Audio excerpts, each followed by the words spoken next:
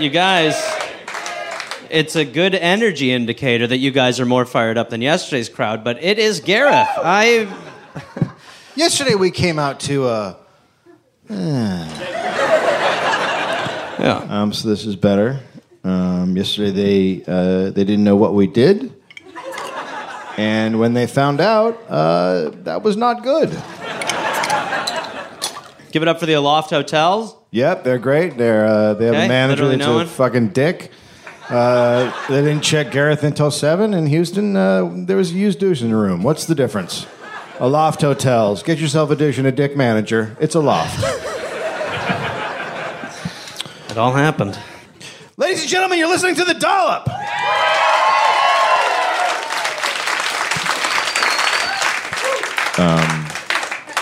This is a bi-weekly American history podcast. Once a week, I read a story from American history to my friend, Gareth Reynolds, who has no idea what the topic is going to be about.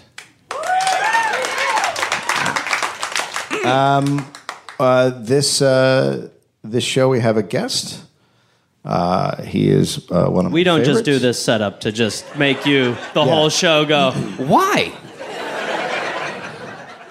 We just started screaming at people halfway through. Stop looking at the stool! This guy's one of my favorites. He's fucking hilarious. He's the best Bernie Sanders impersonator in the world.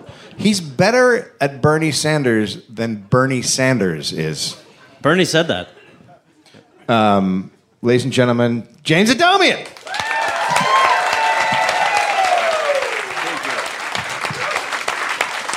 Hi, folks.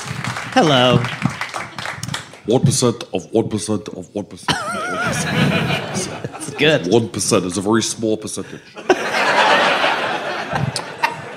Now that was 2/3 of 1/5 is greater than 4/5 of 1/3. That's just pure fractions. I mean, 1907.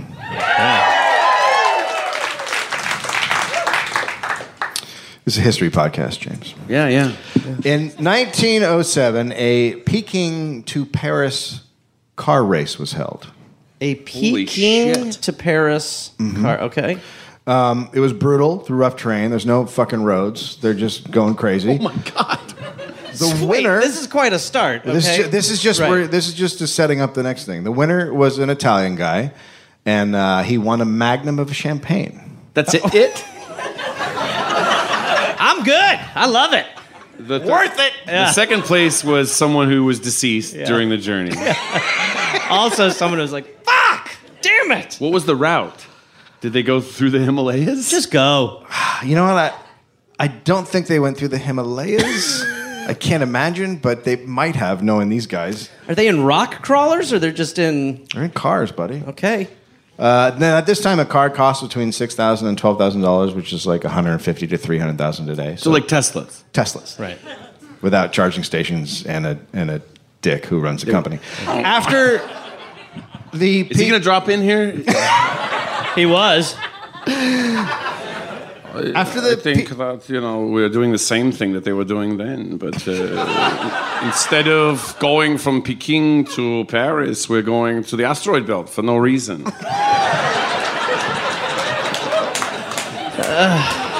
There certainly isn't life on the asteroid belt. Oh, we don't know that. yeah, Let's we have a don't look. know. Could be guys hiding up there. Yeah. Inside the rocks, maybe. Yeah. Yeah. Well, that's there's certainly have to be space villains if they live in the asteroid belt. We're not saying there aren't space villains. We firmly believe on this podcast there are, and we need to get them. I'd rather fight them in the asteroid belt than fight them here. Am I right, guys? Yeah. That's right. Fuck yeah! What a planet. We will take the fight to the asteroid! That's right. We won't rest until Earth has become its own asteroid belt. Fuck. They have to be British, right? Obviously, yeah. So after the Peking to Paris race, a New York to Paris race. How? What? Who's designed? Okay, go ahead. It's 1907. The Explorers Club has not quite yet perfectly mapped the world. We believe that a route is possible. Have faith, gentlemen. Keep pushing.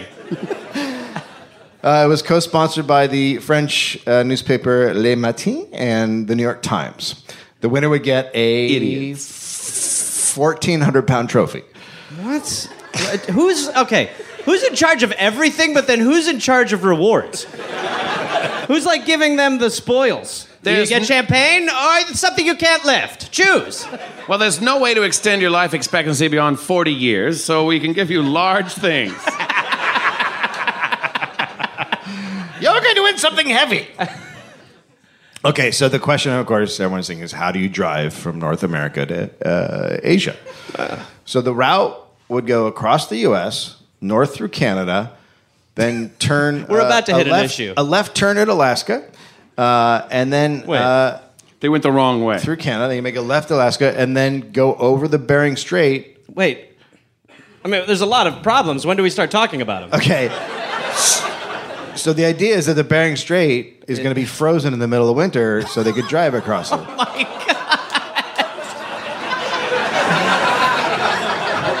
I don't think that happens. It's salty water. Well, you'll have to listen to find out, won't you? Oh, boy. That's ambitious. And then after that, through Siberia, which no one had ever... After that, I don't think we need to worry about. Who's the guy's like, what do we do after we get through the Bering Strait? Yeah. I want to write this down. There's a gauntlet of machine guns and poison gas. After that, Got it? you take a tour of the Rose Garden. Okay. So then through Siberia, which no car had ever traveled on, and then to Moscow, Berlin, and then Paris. And then that's 22,000 miles, and then you get the big heavy thing. Sure. Great. What a now, nightmare. each car at this time, the average life of a car was 10,000 miles. Are they just trying to kill these gentlemen? And there's no gas stations. Okay? No. There are no gas stations. There's nothing. There are very few gas stations in America. There are none in Alaska. Okay. How many are there in the Bering Strait? Siberia. Do they have a 76 on the Bering Strait? They're all over the Bering Strait. Sorry, pal, you pulled up to full service. Oh, shit. Fucking Bering Strait. So gas was put along the route by Standard Oil. That's the plan. Who was working on a way to make gasoline that wouldn't freeze. So those are the real heroes. Again, the oil men are the heroes. And still are today, my friend. And what are they setting up? They're just setting up buckets? Buckets of gas. Okay, great. Keep going. Imagine the sad mule cart that has to take gasoline somewhere. Mush, mush, mush. You gotta get this damn oil up there so a fancy New York car driver can get to Paris. And then we gotta lug a 1,400-pound trophy through the Bering Strait. The trophy had to make the route. Obviously, we just get a 2-month lead. But it'll take longer.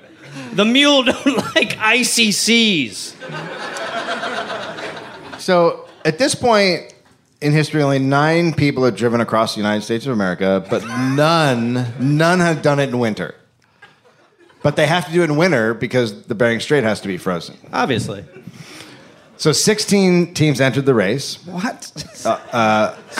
32 people have agreed to die. Yeah, pretty much. Okay. Yes. 33, because I, Cleveland J. Mortimer, famous race car driver from Indiana, have decided to bring my 3-year-old son along to see his father's triumph.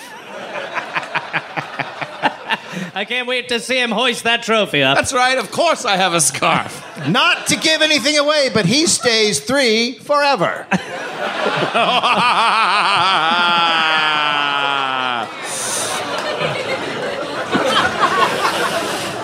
Okay, off we go. So car companies did it for the publicity, right? They want their car to win. No, you want to be attached car. to this nightmare. Yep. Yeah, get involved. Get your name on it. So it's a very international group.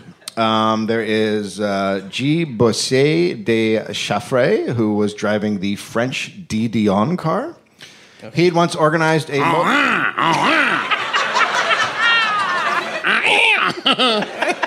All I can imagine is Poirot. We have to stop to solve a crime. Poirot! Focus! I am smarter than the police. As things are bearing straight, murdered her. Oh, Poirot. You've lost him. Chaffray had once organized a motorboat race from Marseille to Algiers that resulted in every boat sinking in the Mediterranean. Great. All right. We've got... Okay. His captain was Hans Hendrik Hansen, a Norwegian who claimed to have sailed alone in a Viking ship to the North Pole. Yeah, I did that too.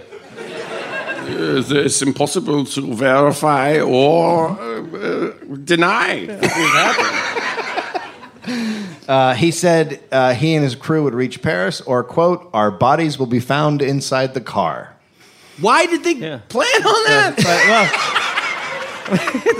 He could certainly achieve that promise. Or we'll die. For the dignity of France. Yeah. Frenchman Charles Godard was driving the Moto Blanc, who he had set an endurance record by driving single-handedly for 24 hours nonstop. So that was his claim to fame. What? I mean, that... Just around a certain arrondissement in Paris. Zoom, zoom, zoom. Emilio Sartori, who Italian, would drive the Italian Zust car, and his car was a 21-year-old poet whose dad... You gotta have one. You can't do something like this without a poet riding shotgun. Back to me. Yeah. His dad owned a newspaper, and the poet threatened to take a boat across the Atlantic alone if his dad didn't let him enter the race. So his dad did. It's great. Wait. It's great when you can pull off threats like that. Otherwise, I'll sail there. If you don't allow me to go here, I'll go do something else equally insane in the other direction. This threat has impact upon me. So wait, so his dad did that because, like, the poet basically was like, do it or I'll be an asshole, so he's like, now you're taking the poet with you. Yeah, but he was like, well, the poet was like, well, then I'll die on the seas. And his dad's like, all right, get in the fucking car. He's going to die in the seas in a car. But he did it with an Italian accent, so he was like, spicy meatball. Right, okay, sure. Yeah, he said that. Yep. Yeah, okay. We're gonna get there. We're gonna be fine. What do you want? He's a big fat Italian poet. What do you need? Got a couple of sandwiches, huh? Gobble gobble goo. There was the German Hans Koppen driving the Protos. He was an aristocratic army officer and saw the race. No, that's the guy. I don't believe that part. Yeah, okay, sure. Did he have a spike on his helmet? Oh, sure he did. That's why we drive a convertible. Takes the top down. It's Inspector Klemp from Young Frankenstein. Frankenstein!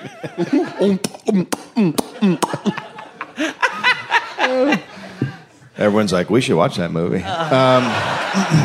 You should. I can't believe you haven't. So he saw the race as a way to rank up from lieutenant to captain. Sure, yeah. This is definitely going to get you a good start on your career, for sure. And he had to pay a percentage of the costs. Then there was a third French team driving the car Cizre-Nodine. The Cizre-Nodine had no body.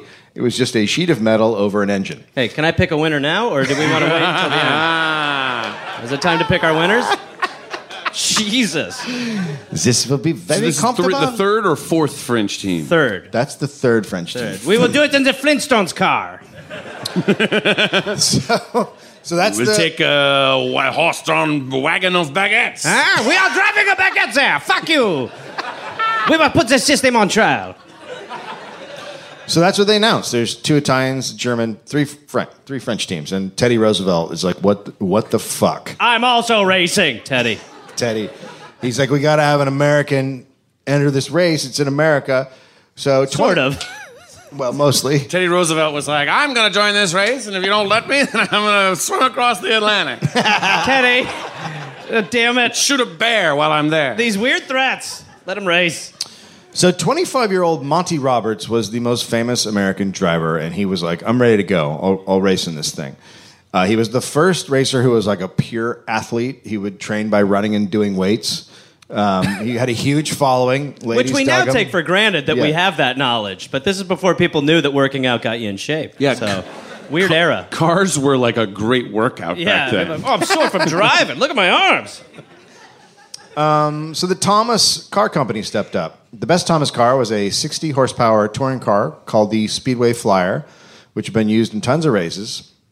Now, a Flyer was supposed to be being delivered to a customer, but they just took it and we're going to use that car for the race. Other cars in the race have been specifically designed for the race, but the Flyer is just a fucking road car that some guy was French one. That echoes current day as well. The Tesla that they shot into outer space, that was actually Harvey Weinstein's Tesla, and they just grabbed it from him and they shot it out there. The New York Times put a reporter in the Flyer to ride along and file stories along the way. That poor bastard. I booked the story, hon. The guy's driving, and the whole time he's like, one picture. Come on. Ah, Jesus. Jesus, God. Come on. Give me a picture for the boy. I can't see where the Bering Strait freezes. Ah, Jesus, God. Ah. The reporter was said to be very obese. We're going to need to pull over again. So this was a Laurel and Hardy sketch. This just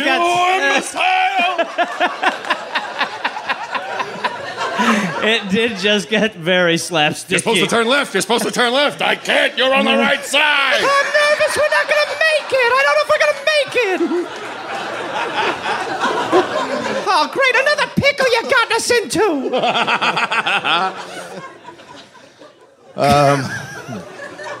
Roberts. So that's who we're sending. Well, then also in the car is Robert's teammate, George Schuster, who's a 35-year-old mechanic who worked in the Thomas factory, and he agreed to do it if they would give him a job for life at the factory. Oh my God. Well, that's not going to be very long. Job for life. Yeah. He won. Yeah, Job for sure. life. Yeah. So the day came. 250,000 people lined up on Broadway, of course, up to Harlem. Celebrities watched from a grandstand. The race was supposed to start at 11 a.m., so everyone's waiting. And the son of a Civil War general was supposed to fire the starting pistol, but he was late. And so did the time change or something? Yeah. Daylight saving. Sorry. 11:15 came around, and the president of the Automobile Club of America got mad and just grabbed the pistol from the table and shot it. And then the race had begun. Okay, cool. Do we know what happened to that guy? No, he died, right? We don't know. Okay, he's dead. The poet wrote, quote, "Between two thick hedges of extended hands, amidst a roar as of a falling torrent." And then he blew a kiss to the crowd as they drove off.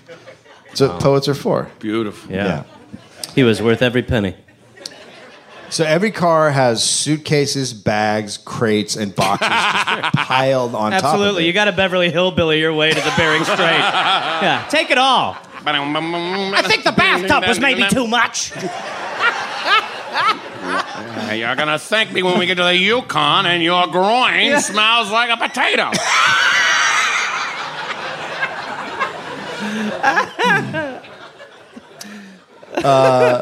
So now I'm going to try to not use as many names of all the people I named, so I'll mostly talk about the cars, right? Yeah, sure. So it'll be like the movie Cars. Yeah. Cool.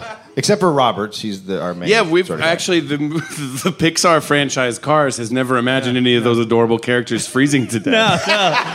Where the fuck are we? We're underwater. We're going to have to eat the reporter. That's become painfully obvious. Oh my God, but thank God there's so much of him. I'm full on him. This just in. I'm stuffed. Dateline. Dateline. Kalispell, Montana. We've gorged ourselves on deer. Ooh. Now I'm picturing him as Sheldon Whitesides in The Man Who Came to Dinner. Good one. Good. That was a nice one, James. 1942. He knows it. Hey, I'm going to name a movie that only I have seen. You know what this reminds me of? It reminds me of my aunt's movie from when I first went to school. She took it that day. You guys remember that? And so he's like the teacher that was in that. I sold out that quip before it was done getting quipped. You did. Yeah, that was an early bail. So the Didion had chests filled with a month's supply of goods and a portable kitchen. What? Jesus. They're blue aproning. They might as well have had the Donald Duck camper from the cartoon, where it's like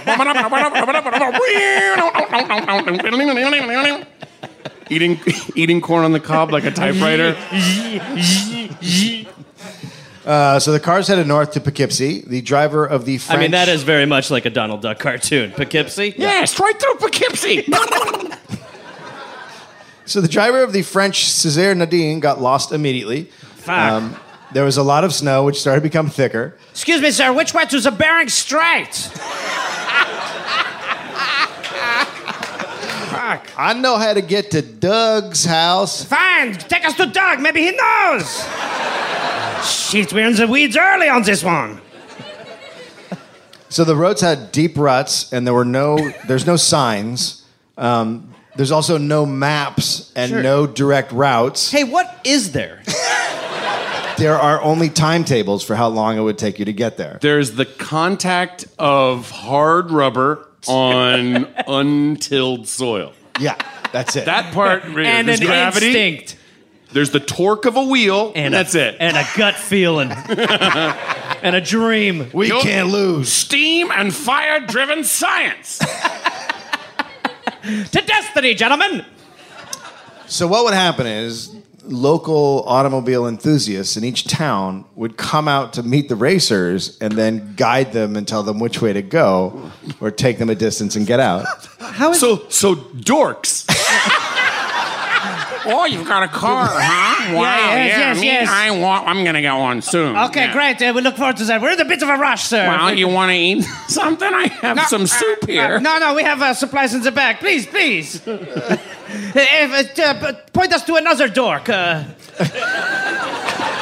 dorks are the backbone of this race. You really... You're the lifeblood. God, they were dorks.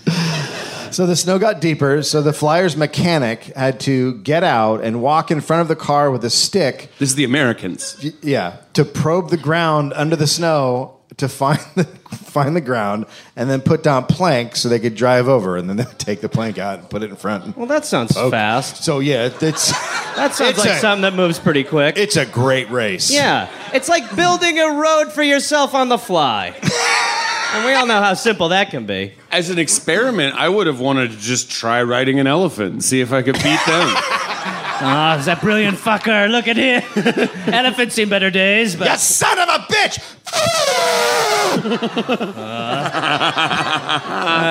I think we'll have the last laugh once he hits the sea. Good luck floating on your fucking elephant. Yeah. He's not going to get through Moscow. So the Flyer also has no heater in the car. That's fine. So they drove through farms. They would just go through a farm. Just buckwheat. I got a good feeling about this one. Of course. The clothesline. Smack! Why? Get it out of my face! Yeah, the scarecrow on the windshield. So- Move him. All of the tropes of old movies that involve cars originated from this race. That's right. There's an old woman sitting out in front of the house. Pa! Get my shotgun. They drove by, there's a pie in the window, and they just grab it. Hey, this ought to be good. Reporter.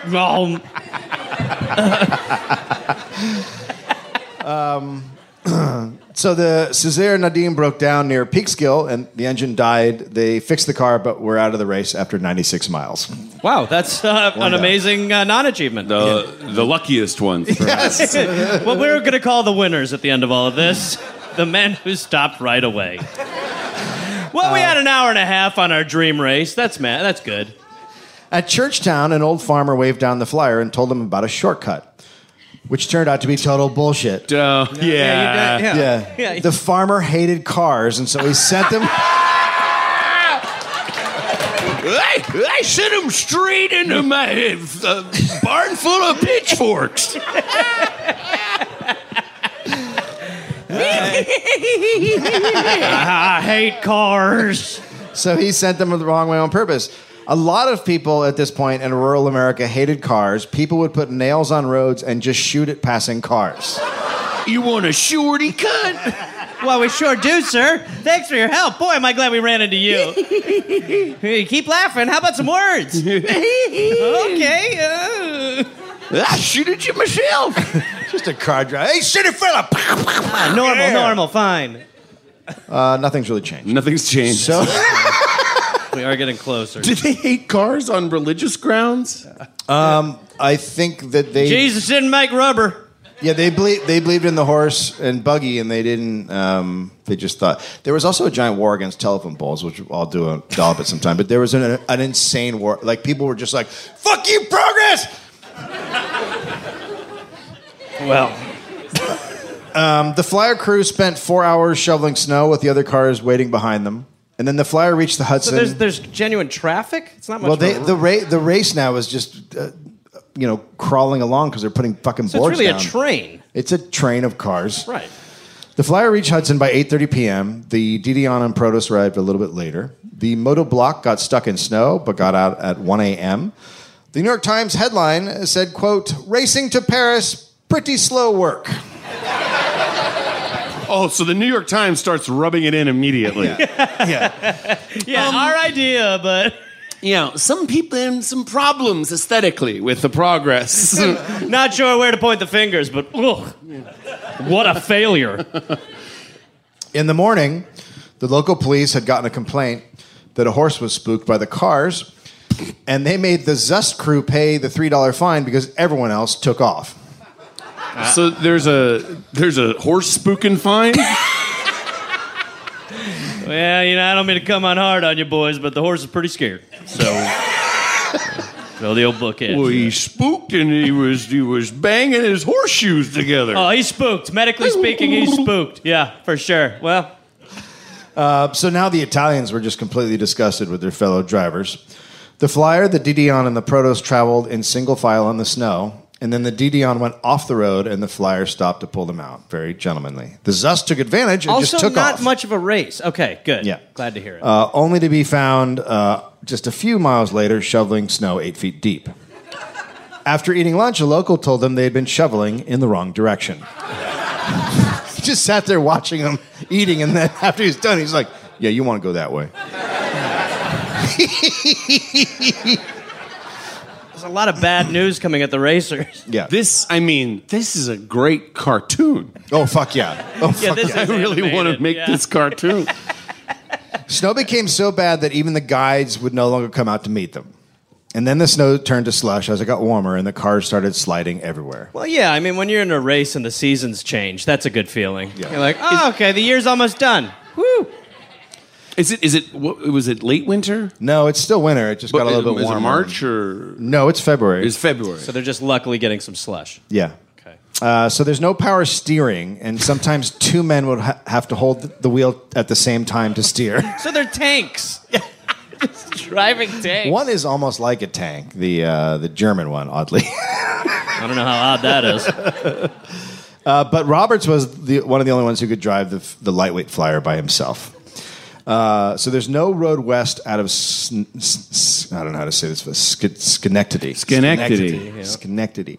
They just inched through snowdrifts in fields. The Italians arrived at Utica first. No road west out of Schenectady. Now they're just driving through whatever. They're just driving. Yeah. Okay. My beans. Sorry, pal. Driving on my beans. Sorry, buddy. We're driving. Hey. We're in a race, sort of, kind of. Where are we? So outside of Buffalo, the racers started fighting over who was digging more snow, and they agreed they would alternate every 5 hours, but the agreement quickly fell apart. So it turns into a shit show. The metric system. Yeah. You're right. The Moto Blanc was broken down in Syracuse. The Protos was 50 miles ahead, but had gotten 4 flat tires because it was so heavy. The Zust flipped over in Rochester. 4 flat tires. It is important to talk about how many tires flat that is, because that's all of them. That's all your tires. This has to be scored by a zany ragtime piano.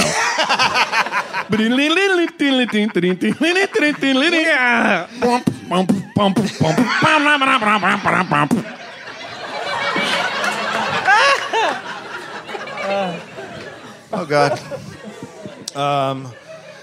The Zust flipped over in Rochester, and they were furious. Man, That's not what we needed. There's enough cars that everything can go wrong goes wrong. It's the Murphy race. One of them was sliced in half by a saw.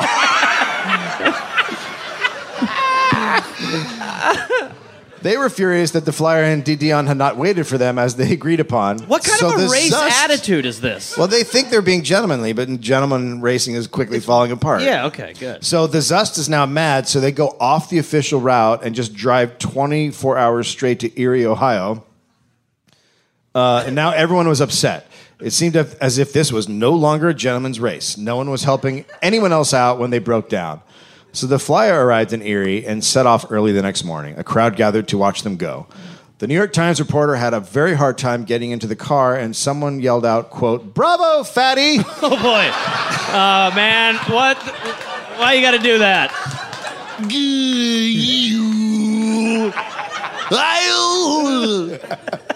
As he still tries to get in. The door slamming while liquid fat is still around the edges of the doors.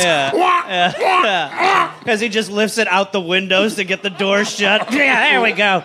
Sorry, boys. Let's stop less. When he finally got in, everyone applauded. Hey, thank you. That's very kind of you guys. Thank you so much. And then they sped off. And I don't know if they sped off. They left. The De Dion left 40 minutes later. The Flyer got into Toledo. Now Roberts was starting to become a hero. He ate a 2-inch thick steak while people stood around and watched and asked him questions. This bogs down into a freak show. Well, when not racing, you're just kind of road tripping. So why not eat a great steak? Is Roberts the driver of the Flyer or the reporter? Oh, okay. He's the like good-looking athletic dude. Yeah, watch me eat a steak, and I'll make this fat reporter salivate over it. Yeah. I wish I could get out of the car. Mightn't I the gristle? Mightn't I?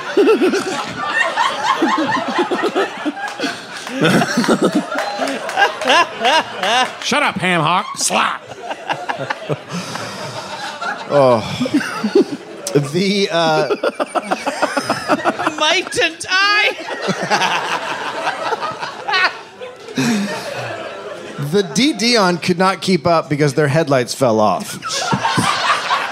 Okay. So night's off the table now. There's windows. Whack.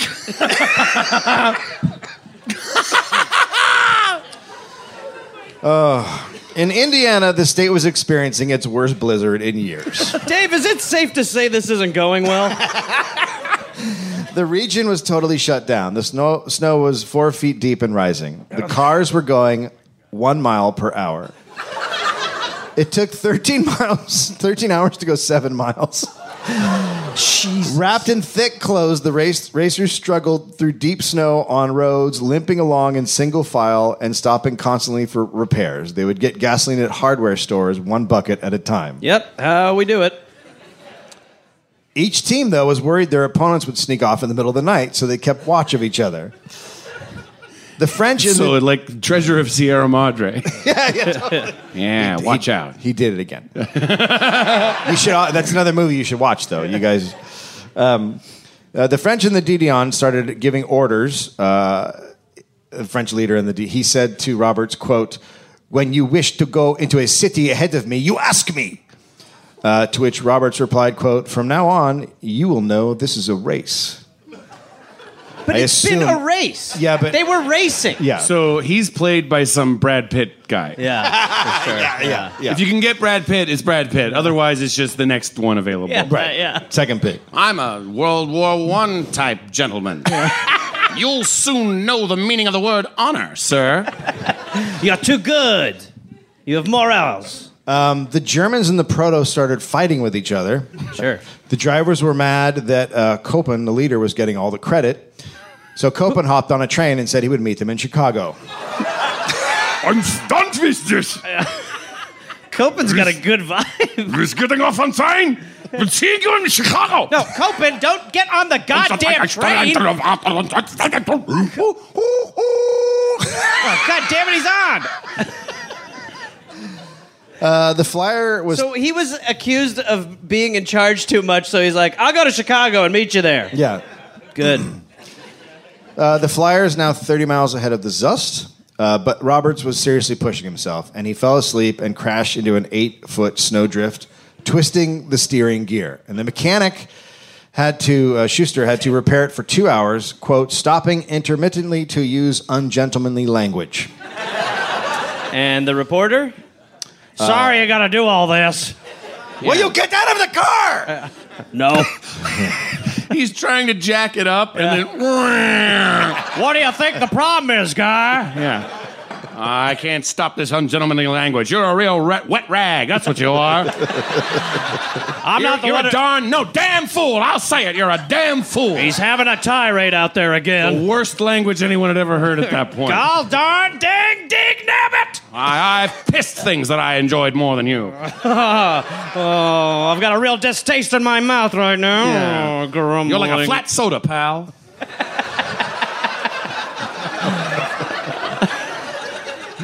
Yeah, you're the wrong side of a knuckle. But the Flyer had an advantage being in America. Throughout Indiana, farmers and other rural people would come out and help them. American, Yeah. all right. Yeah. American know-how. What do you know? They dug snow for them and would give them tips on which way to drive. At one point 14 Clydesdales and 20 men shoveling snow got the Flyer through some fields. That's a bit of an advantage. Yeah. So race rules. So now it's just we're in just Christmas commercial territory. When do the polar bears with Coca-Cola show up? So race rules stated that cars had to move under their own power. A push here and there was okay, but being dragged for miles by horses was a little bit different. Mm-hmm. So the other teams protested, but then it was learned that they were all doing the same thing. The Zust had set a record using 17 horses. The difference was that the foreign teams had to pay for the help while the Flyer got it for free. So they had to pay to cheat. Yeah. Which is different. In some places, the Hoosiers refused to help the foreigners at any price. So the Moto Block and the Protos appealed to the president of the Chicago Automobile Club, which the Tribune printed under the headline, Foreigners' Pathetic Appeal. The Chicago Tribune? Yeah. Foreigners' Pathetic Appeal. The note read, quote, we are discouraged. The peasants demand $3 per mile for helping us. They charged $5 to permit us to sleep on the ground. Peasants along the way have filled up road dug by leading cars so as to help the Thomas car. So as the Thomas goes by, then they're putting the snow back in the fucking road. So the French refer to the American citizens as peasants. These peasants. And then at the end they asked, would it be possible to influence public opinion to aid us? Well, the peasants thing is going to hurt you. Why, sure. We'll put a team of publicists on the next steamship over from Paris. So the foreigners did not collusion. The foreigners did not like the locals, believing them to be boorish. An Italian sent off a dispatch, quote, I do not like the Americans as a whole, just as I do not like the cheesemonger whom a prize in a lottery or a sudden rise in the price of potatoes has made wealthy. There is still too much of the herdsman about them. Well, that's not going to get snow out of the road for you. Pretty bad attitude. Yeah, I mean, when you're like, you profit the same way as the people who make cheese, then you're an asshole. To make it worse, the Northern Indiana Railway gave special clearance for the Flyer to drive along their track. But like on a xylophone. That's how you would score that. Yeah.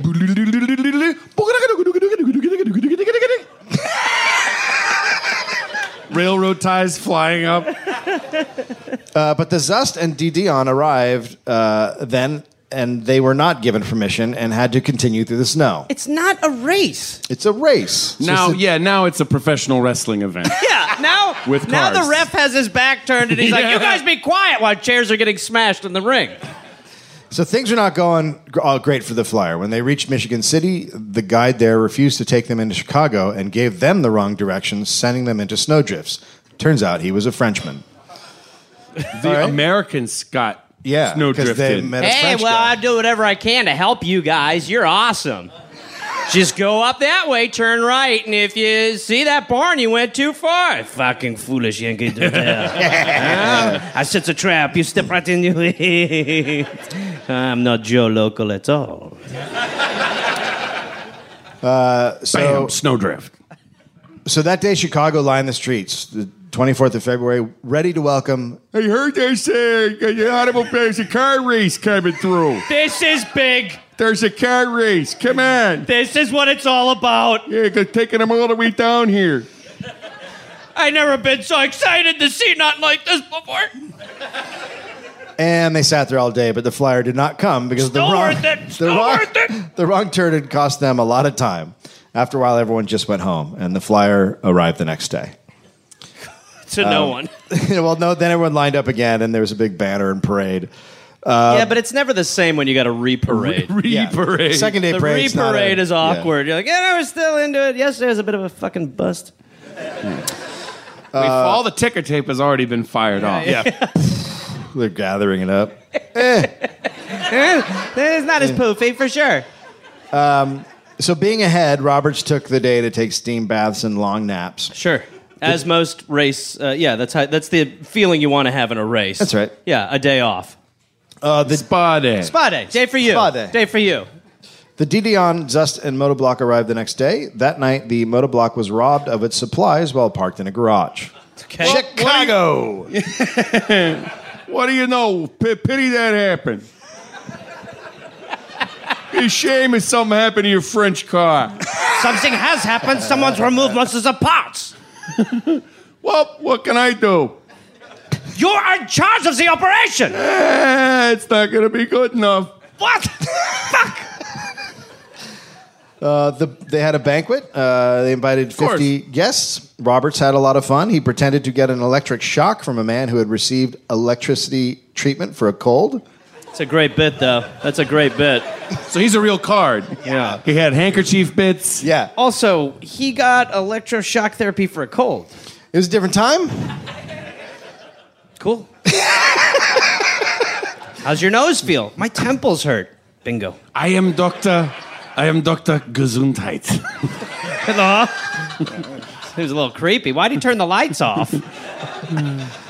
Hansen, the Norwegian who had claimed he had sailed to the North Pole alone, then stood up at the banquet and announced he was leaving the Didion team. Okay. Turns out he had gotten into a fight with the car leader as well. He also got into Yeah. So he got into a fight with the leader of the car, and they had almost come to a duel. They were like about to duel, but then the other guy said, "I could just fire you instead of us dueling." Way but better. then before he fired, he was like, "Well, then I quit." So he was done with that car. And so he got invited to join the flyer. They're like, "Why don't you guys jump in our?" Because he was considered you've been to the North Pole. an Arctic it's very expert. cold. No more questions. Snow. So he pledges allegiance to the American flag. Whoa. This is That's quite all a you day. had to do. Well, that's a great scene in this movie. Yeah, that is a great scene. 4,000. And of course, the Pledge of Allegiance back then would have been worse than it is today. Yeah. I pledge allegiance to this country and the people it displaced. 4,000 came out to watch the flyer leave the next morning. One of the Italians wished Roberts luck, and Roberts turned around and said he'd never wanted to see the cheating Italians again. Sure. The race was now 1 week behind in schedule. They were supposed to get to the West Coast to take a ship up to Alaska to then drive across the Bering Strait, so they're behind schedule. The flyer had now averaged 7 miles per hour, which meant it would take 100 years to reach Paris. So, is it better to just jog?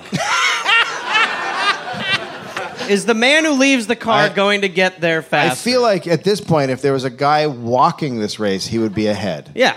Yeah. Okay, good. But then Roberts blew through Illinois. At this point, they were going so fast, the car was shaking so much that the New York Times reporter quit. That dude quit? Hey, tum-tum. I'm all jiggled up again. I can't take this anymore. I'm done. Woo-wee, 10 miles an hour. So the flyer arrives in Cedar Rapids on a Sunday. which meant no one cheered because they were Christians. Yeah, obviously. I mean, we all knew that. Obviously, you can't cheer then. Joyless. We believe in lack of joy. Yeah, that's the off day. The D. Dion broke down and was stuck in Cedar Springs for 6 days. The Flyer skidded into a muddy creek, and it took a day to get out. The Zust had a wheel fall off. Oh, my God, Dave. While all this was going on, the Moto Blanc arrived in Chicago. Okay. And they couldn't stop talking about how much Indiana sucked. Pretty good. They'd get a pretty good reception in Chicago. Yeah, that's the way. We kind of like you guys now. One farmer had given them dinner and then after charged them $5, which was a huge price at the time. And the farmer explained that they were his 2 pet chickens. This guy's an asshole. Leave $5 each if possible.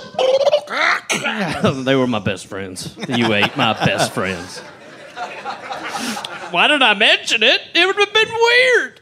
A fidget because you got them fancy boots and lacy shirts on. I was drunk when y'all came over. I killed my best friends and let you eat them. The Germans arrived in Chicago a day after the Moto Blanc. The 2 drivers told Koppen either he left or they would leave. So the Germans fucking had it with each other. So he refused to leave, and the other 2 drivers bailed. Okay. So now he's by himself with the... Right. Yeah. So he's the 5th car in a 5-car race. He's 1,000 miles behind. He's got a shot, though, huh? And now he's paying for the whole trip himself because the other guys because the German car was all self-funded. But then he found a new German driver in Chicago, and they drove off together. Yeah. In Clinton, Iowa, the Germans were presented with a giant pretzel decorated with flags. Sure, absolutely. Idiots.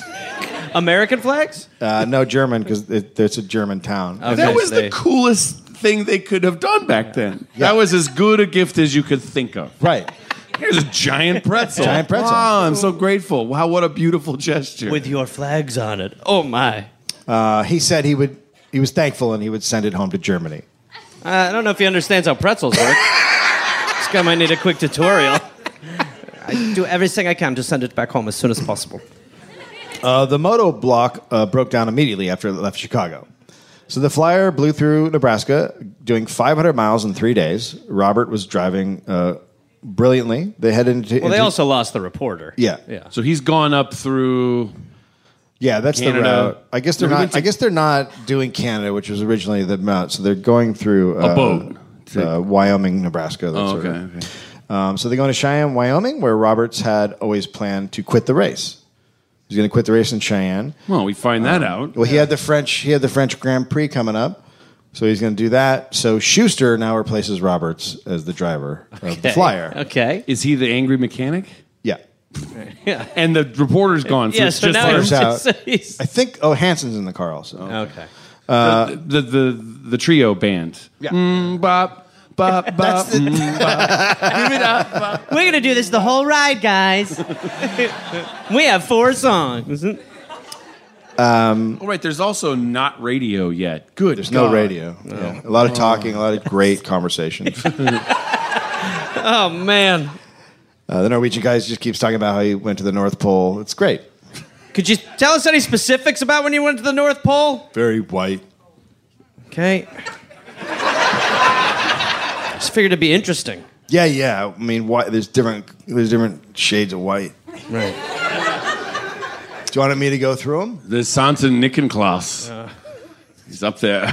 Yeah. Santa Nickenklaas. Making his toys for the children that survive the winter. Yeah, but I didn't... I killed Santa. He just has to start embellishing to make it interesting. I dated and murdered Santa. Okay? It's a long car trip. You're going to hear some shit.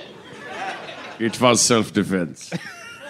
So now Schuster's taken over, but the plan is that Roberts would take over again in Europe right as they went into Paris, so he would get the glory. Oh, cool.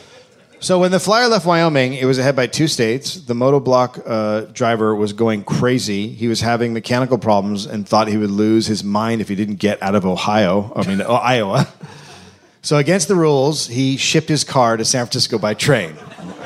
What is this? Shipped his car. What is this? It's a race. It is not a race. This is a race. I don't know what it is, but it's no not a race. verification process at any step. A race implies like pushing it. This is a bunch of people. There's spa days. It's getting there. I don't. But what's the point? Can you ship a car? I think we can prove that. Okay, so it is against the rules. So people found out about it. Did he sit in the driver's seat the whole time? No. That's the question. I think legally speaking, he should have. So people find out about it, and a small group gathered in Council Bluff to see the motoblock, quote, shamefully riding a freight train. It was mounted on a flatbed, quote, exhibited to the rude gaze of an unfeeling public. Wow. A newspaper reporter started setting up Council Bluff, Iowa? Yeah. Sounds like Council Bluff. So a newspaper photographer starts setting up his tripod to take a picture of the car. Sure. And Godard, the driver, loses his shit, yelling, quote, no photograph! No photograph! And he said in French that the car was in privacy now. Yeah. L'automobile est privé! It is special time! Special time! Right now it's not a car, it's a train, and there's no reason to take pictures of a train. Foolish man. This car's sleeping. He's in a coma. Have some respect for the dead. So the photographer just keeps setting up the tripod, ignoring... I like how this photographer's like, gotta get it right. Yeah. Also, the French guy's on the train. He can't... What is he going to... No, he's come off the train now. He's off the train. He's right... They're right in front of... They're screaming at each other. So the photographer's just setting up, not giving a shit, while the French guy screams at him. And then Godard's mechanic runs at the photographer with an axe, yelling, quote, I will fix your machine. And then railroad workers come running out, and they come to the defense of the photographer, and they grab the mechanic. And then the Frenchmen run over to cover up the car before he can take the picture, but the photographer got a picture off before they could raise up the sheet. Is this on horseback? What? Are they... How are they... What? Just running around. I mean, you could make this movie, but...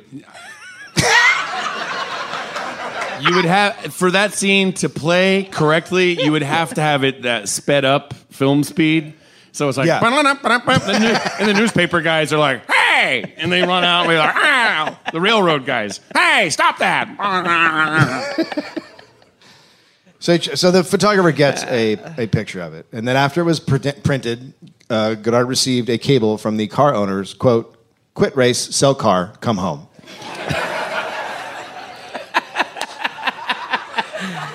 You got to pay by the letter, so. Yeah. Oh, that's a great Hemingway poem. So the motoblock is out. Now 4 cars are left. In Wyoming, the route took them up 10,000 feet to get between 2 towns that were 40 miles apart. The snow was very thick. So the Flyer got special permission from Union Pacific Railroad to drive through a train tunnel with, quote, special train designated status. Oh. And they blew out 3 tires in the tunnel and were almost hit by a train that did not slow down. Well, when you're granted train status, you're a train. So wait, turn around. What? They said we could go. They said we could go, but he didn't. Oh boy. Come on, move. Just at the beginning of Santa Fe. Thank God the reporter's gone. I think that's the one thing that I would change about this story to make the movie. The fat guy stays. I also think you want him in a situation like this. So when the Italian Zest team reached the same tunnel, they asked Union Pacific for permission, and it was denied. Because they used the excuse that the Flyer had disturbed a lot of gravel on the tracks in the tunnel. Oh, bully. So the Zest had to go over the mountains. The Dion fought against people looking to make money all the way through Wyoming. One group tried to steal a spare axle as it was lying on the ground.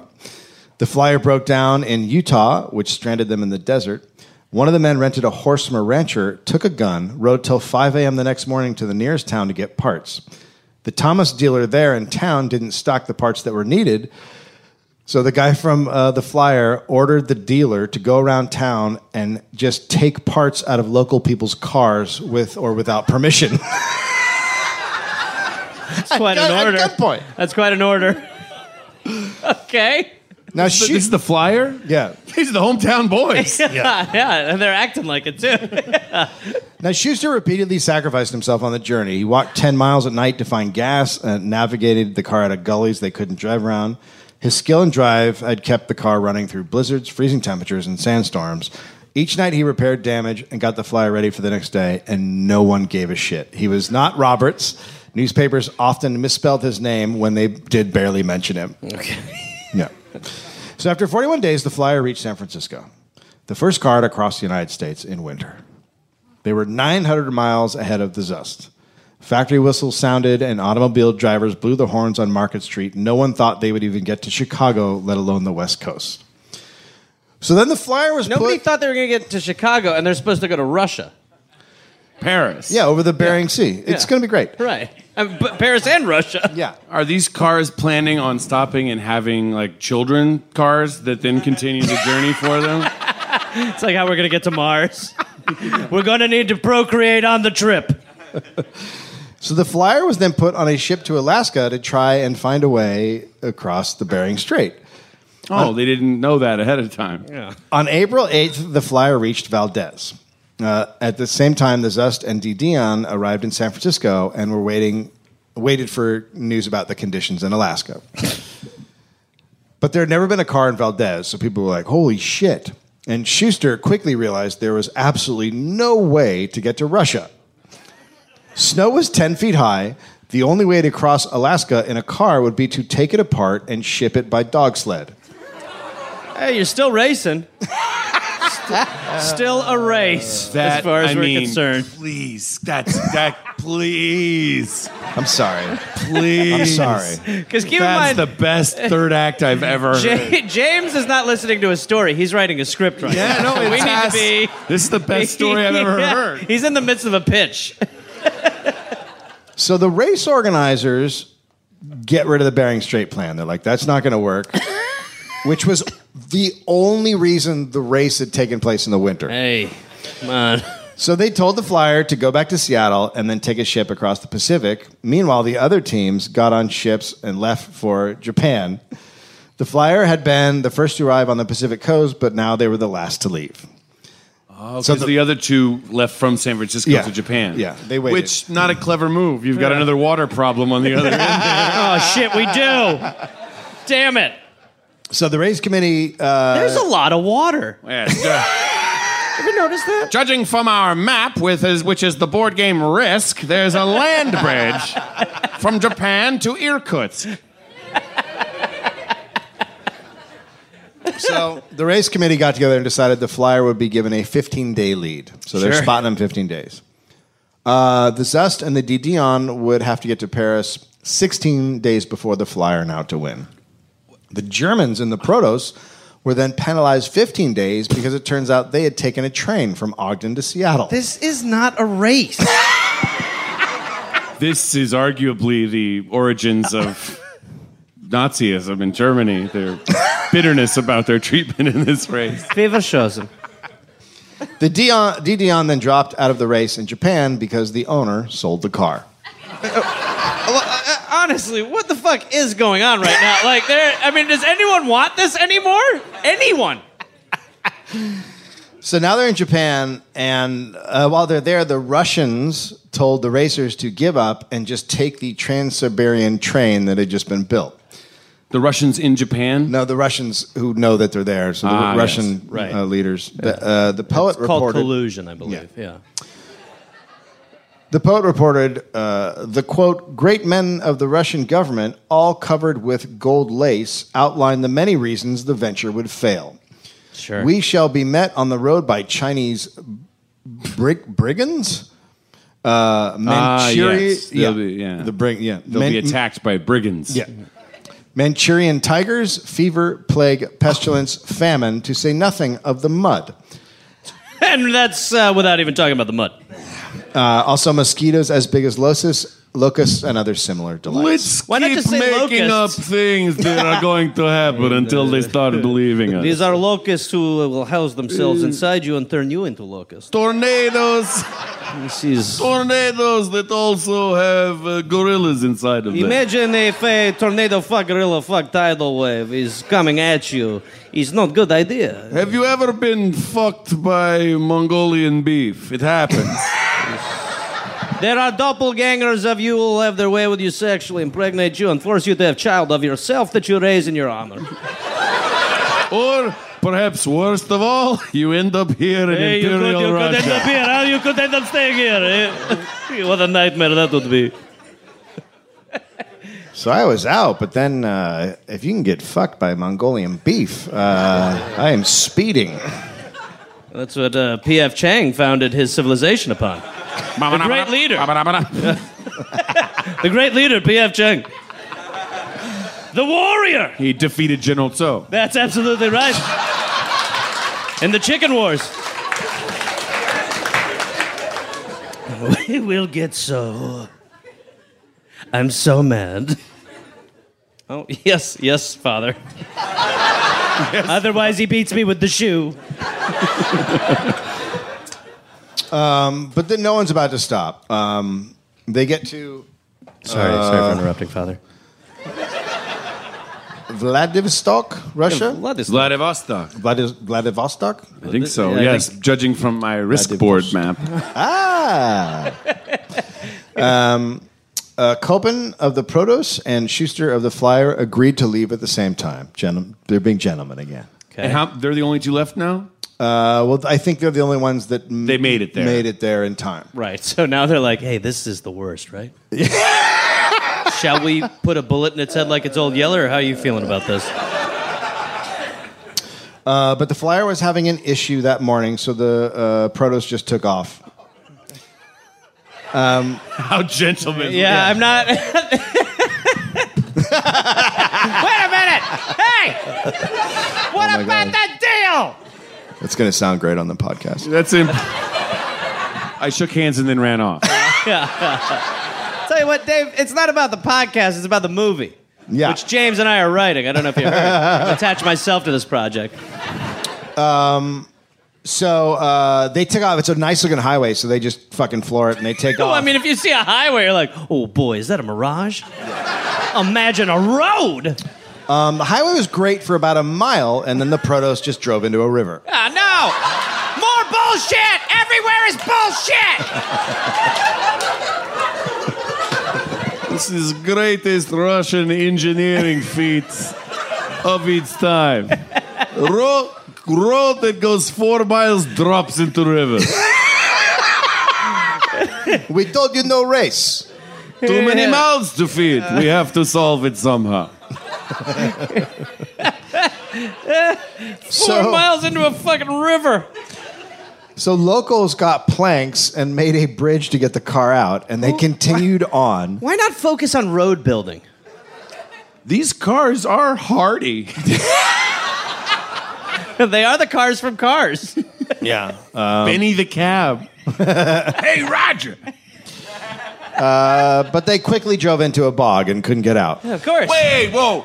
River, planks, and now a bog? Yeah. It's fucking Russia, man. Should have told you river lead to bog. But after bog is a big problem. Russia, impossible to invade peacefully also. Yes. You see. That come later. After bog is swamp. After swamp is Peat portal marsh. to hell. After portal to hell, things get fucked up. Then customs. Yeah, then you go to customs, which is, believe me, you will miss hell after you see customs. You'll go, where's Dante? You watch your bum fights. He's no guy. He's not. It's not good. I don't know where I'm from. No, you're not from here. I'm from other place. Yes. I travel. Yes. Hello, governor. Oh boy. Yes.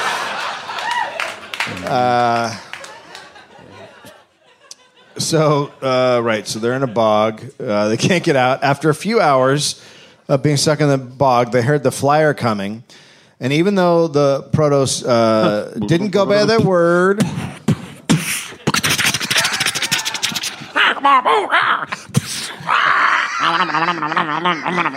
That's what it sounds like. I think I hear it coming. Listen close. That's it. He's on the freeway. Okay, he's at the end of the freeway. He hit 4 mile mark. He's Blank, blank, blank, blank. I mean, I don't want to just go off hearing, but I believe he just left river and is midst bog. Yes, he's in swamp now. Just landed swamp. So even though the Protos didn't go by their word and had left early, the Flyers stopped and helped pull them out of the bog. Copen thanked them and then popped a bottle of champagne that they sat on the side of the road and drank. Cool. What a normal race. Yeah. There's a lot of turtle in the hair moments in this race. Yeah. No, it really is. They're like the wolf and the sheep and the Looney Tunes punching in and punching out. Well, day's over. Let's have a beer, huh? What do you say? Couple bros, yeah. huh? Yeah. Yeah, good to see you, too. You too, huh? So the two cars then took separate roads and the Flyer got stuck in a bog. Right. 40 local soldiers helped pull them out. 40 Russian Local soldiers, helped pull them out. Then the guys from the Flyers spent the night in the army barracks, and the soldiers told them there were lots of Manchurian robbers who roamed the area. Maybe they're not in Russia. Okay. Is Russia? What's the deal with Manchuria at that point? They're Probably country? fighting Japan over control. The snow melted, and the ground turned to mud. We're in the middle of rolling 6 dice to see if Japan or Russia controls Manchuria. So it would be mud for like the next 1,000 miles. So the Flyer was forced to turn around. 1,000 miles of mud. In other words, pretty good day. Hey! 1,000 miles of mud? That sounds like the evil turtle in Neverending Story who's like, you can't get there. 1,000 miles of mud.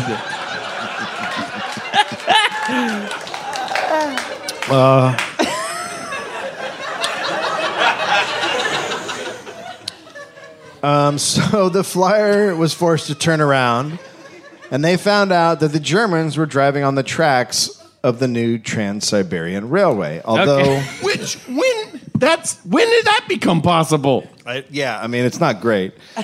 They had not gotten permission, and it's very treacherous. But the Germans were now a day ahead.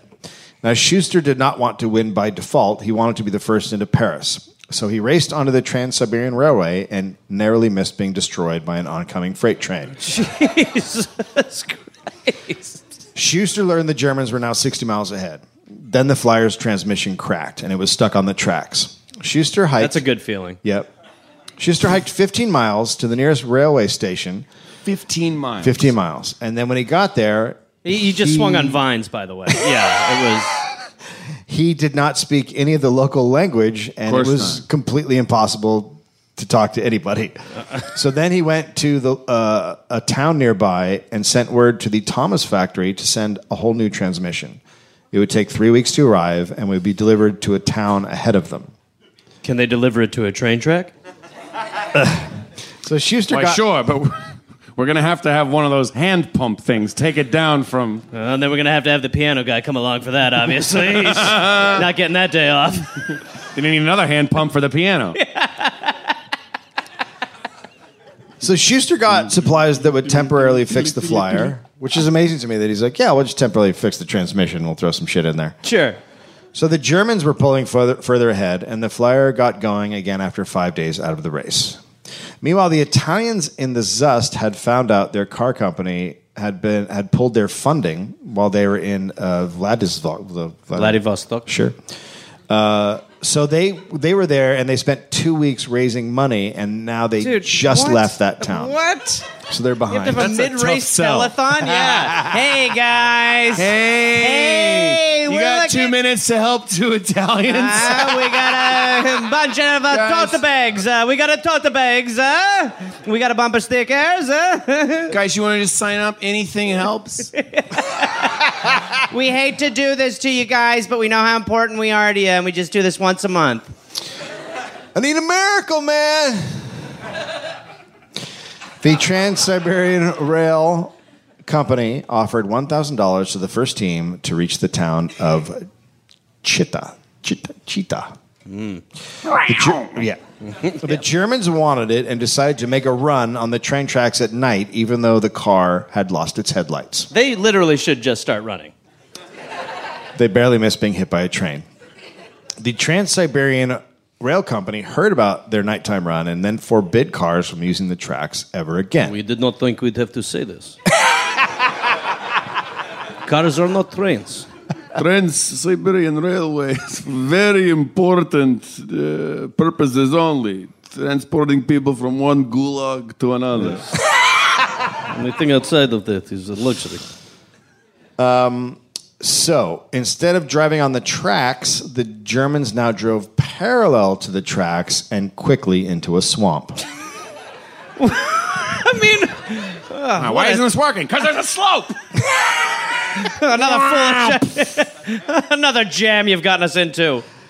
So the whole thing is just swamps. Yeah. Oof into swamping.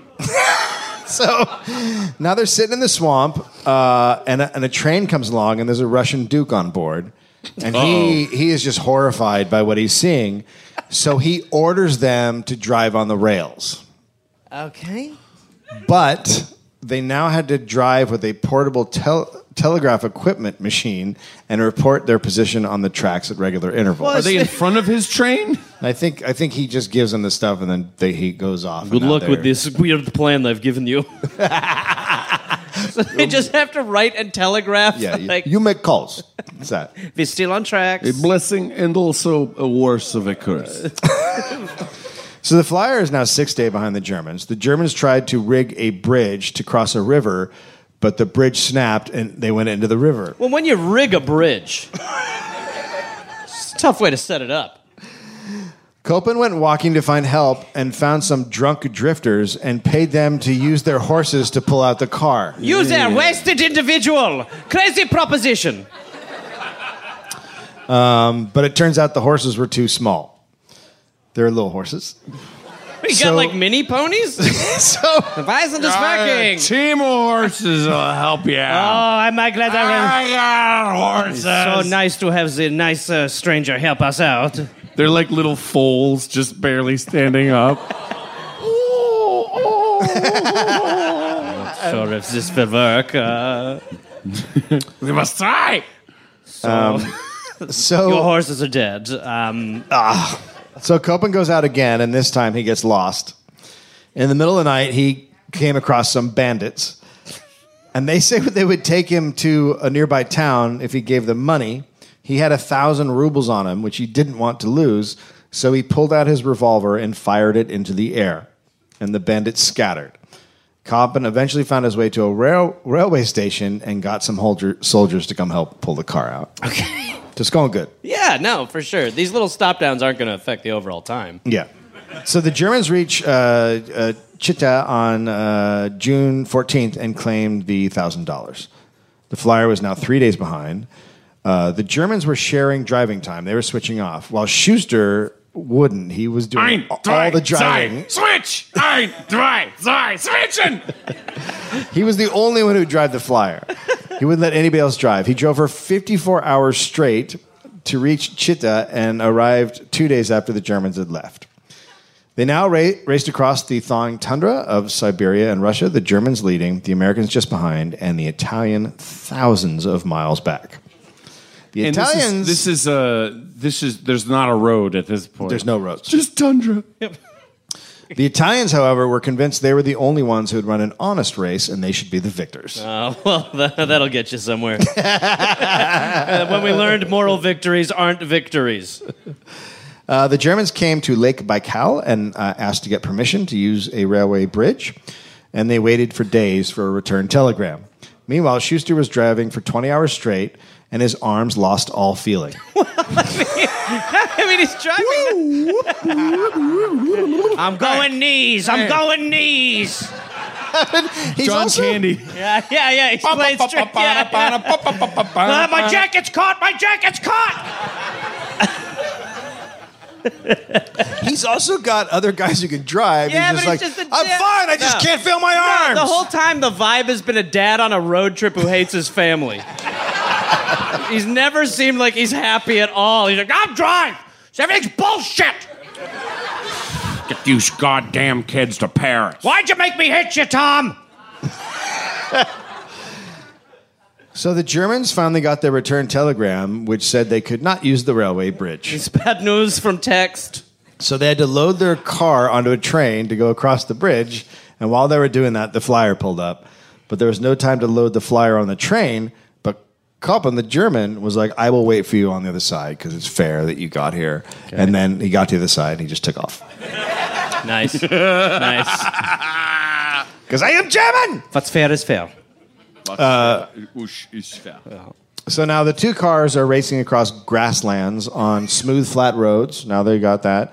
The flyer chasing the Protos. Schuster was so tired he couldn't go fast. The Germans opened up a one-day lead, and Schuster sped up, but finally he couldn't take it. And after weeks, he finally let someone else drive the flyer. Fine, but I'm going to watch the whole thing. And wouldn't stop nagging from the back seat. Yeah, this is when backseat driving got invented. Yeah. No! So now everyone in the car is happy again. The crew's excited. They're talking about they're going to be the first one to Paris. But Schuster couldn't handle not driving, and he got behind the wheel after a half hour. Okay. Well, still, I mean, that was big for him. That was a big step. Big, brave step. So now the crew's sad again. They slowed down, and now they were in mosquito territory. Oh, the air is loaded with mosquitoes. Did I mention the flyer does not have a windshield? Oh, my God. Jeez, so... Winter mosquitoes. And they so these are goggle men from... Yeah. That's right. Just eating Rocketeer mosquitoes. guys. At the next town, two of the guys in the flyer just quit. They had had enough. Schuster got the point, and he then agreed to split time with the other driver. One would drive while the other slept. They would drive day and night. When they reached Tomsk, the other two guys who had gone ahead by train... I quit. I don't care what part of the Ukraine I'm in. I'm quit. Yeah, right here. So they get to the next town, and the other two guys who had quit and gotten there by train are like, we'll get back in. So they're back in the car. I slept great. The Germans were having an issue. They had a wobbly differential, which made it almost impossible to handle the car. It was being held together by makeshift pins, which kept coming out and had to be put back in. Bonk. Bonk. So they're going super slow. So as they near a city, they see the flyer coming up behind them, and they sped up. Their lead lasted 15 more minutes. Schuster was driving like a madman and started tailgating the Germans. What is he doing? Get out of the fast lane! Get out of the fast lane! Learn to drive, you prick! I drive this way. This is how I race. I race at the speed limit. Yeah, right! Come on, you asshole! Flashes lights at him. He's washing his windshield. The Germans finally pulled over and let them pass. They just let them pass? Yeah. Please, we're sick of being offensive. The four guys in the flyer burst out cheering while Koppen was close to tears. Then the Protos broke down and had to be hauled by a pack of horses to a village. That's pretty sad. Yeah. And pretty standard. But the flyer still needed that transmission, and then they drove into a swamp which stripped all the gears. Dave. It doesn't... Why would it stop? It's never going to stop. Local villagers... This is a lousy video game. Shit, another bog. Yeah, it's like the Indiana Jones Atari. I'm in the hole again. You came across really old. Thank you. The local villagers helped pull the car out. The Protos caught up to them again. Schuster and Koppen met up in a town and had dinner together. Koppen knew they had a 29-day cushion, so unless the flyer dropped out, he was going to lose. Off they went again. In the town of Perm, the flyer got two messages. First, the transmission had been sent to another town that was super hard to get to, And 2, the Thomas Company asked if they could send Monty Roberts to help Schuster make it in the final roads of Europe. Okay. So they want Roberts to take over. Right. He's back. He's ready to star in it again. Schuster was pissed. He said he could have, quote, eaten nails. And I have. Not a turn of phrase. Nail biscuits. He just replied he would be in Paris on July 24th, and that was it. The flyer then went to pick up the transmission. So now deep in Russia, they started experiencing anti-American hostility. Adults encouraged their kids to throw rocks at the flyer. Which has no windshield. Right. They spread broken glass on the road and covered it with a layer of hay. I just picture that the Russian streets are like that anyway. Lined with glass hay. There's still Napoleonic soldiers on the ground. After getting the transmission, the flyer headed to St. Petersburg, where the local automobile club had offered a $1,000 prize to the team that arrived first. I was hoping you were going to say that it brings the Americans' dead bodies. Oh, that'd be amazing. But the flyer broke down after hitting a bunch of potholes. The transmission... Potholes. Somebody's got to fix them. Potholes. Yeah, potholes take you down. The transmission would now have to come to them, which would take 4 days. So Schuster went to get it, but he kept getting lost. The Russians that he met couldn't understand hand signals, and the Americans... What kind of... And he couldn't understand Russian. Transmission? Yes. Cow. Milk cow. It's on the bottom. Your wife pregnant. You jam your wife pregnant. Shit, you do this. You keep doing this. Oh, you're celebrating. Our only hand signal. You celebrate. No, it's... you win something. You win race. You don't need transmission. We only have hand signal for lintel or famine. Are you drunk or looking to get drunk? Be clear. Okay, I'm going to walk away. So they get the transmission back together. Then they were taking wrong turns all the time. He lost 15 hours when he took a wrong turn. The Protos reached Moscow on July 18th, and a few days later was in St. Petersburg, where they claimed a cash prize. The flyer was now 3 days behind. Kopin arrived in Germany, and there was a victory parade for him because they thought he had won. People lined the streets to cheer their fellow countrymen. Out of the way! Out of the way! You did it! Welcome! Welcome! Congratulations! Off and out of the way! You won a big trophy here. Stop off! We are Tuggins and Jupeka. I've been a fan of yours since I was a girl. In Berlin, hundreds of thousands of people came out to cheer him on. There's a big celebratory dinner. Meanwhile, Schuster was keeping the flyer going 21 hours a day, but at 6:15 p.m. on July 26th, 5.5 months and 2,933 miles from Times Square, Lieutenant Kopin arrived in Paris, slowly driving the Protos down Boulevard Poissonnière. A delegation of editors from Le Matin greeted him with tepid enthusiasm and served a cold buffet. Well, no heated foods? Enjoy your cold coffee. Almost, yeah. Meanwhile, Schuster arrived in Berlin, where he was congratulated for a decent showing. They're like, good for you. Look what you did.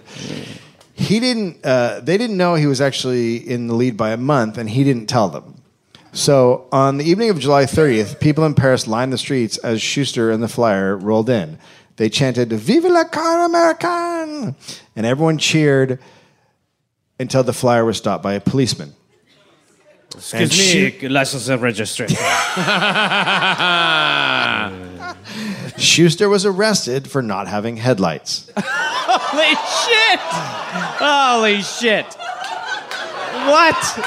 How close to the finish line? I mean, they're like so close. These people are here for me. Yeah, people are cheering and people are like screaming. No, rules are rules. It's a race. Shut up. Rules are rules. Laws is law. The code is clear. You are not having lights. We will need to see this fixed within a week. Otherwise, you get another infraction. The fix-it ticket.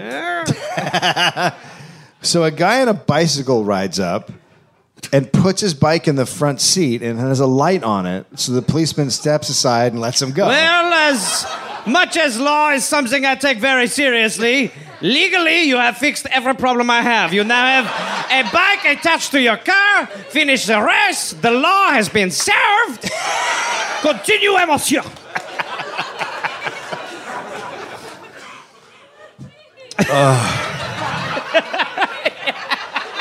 Hello? Hello? Now, unlike Copen, a champagne greeting met the flyer. The Thomas Flyer was declared the official winner of the New York to Paris race. Celebrations in Paris continued for days, and Schuster is just fucking loving it. Meanwhile, the Zust was still driving through western Siberia. And they believe they are the moral victors because they haven't cheated. This is as the credits roll. Yeah, for sure. The one thing they cannot say about us is that we never cheated. We won our way. And no one pays attention to them as they drive through Russia and Europe or when they arrive in Paris. No celebrations, also no nails in the road. Nothing. Also, no horses to get them out of bogs, probably. People are probably just like, get out of there yourself.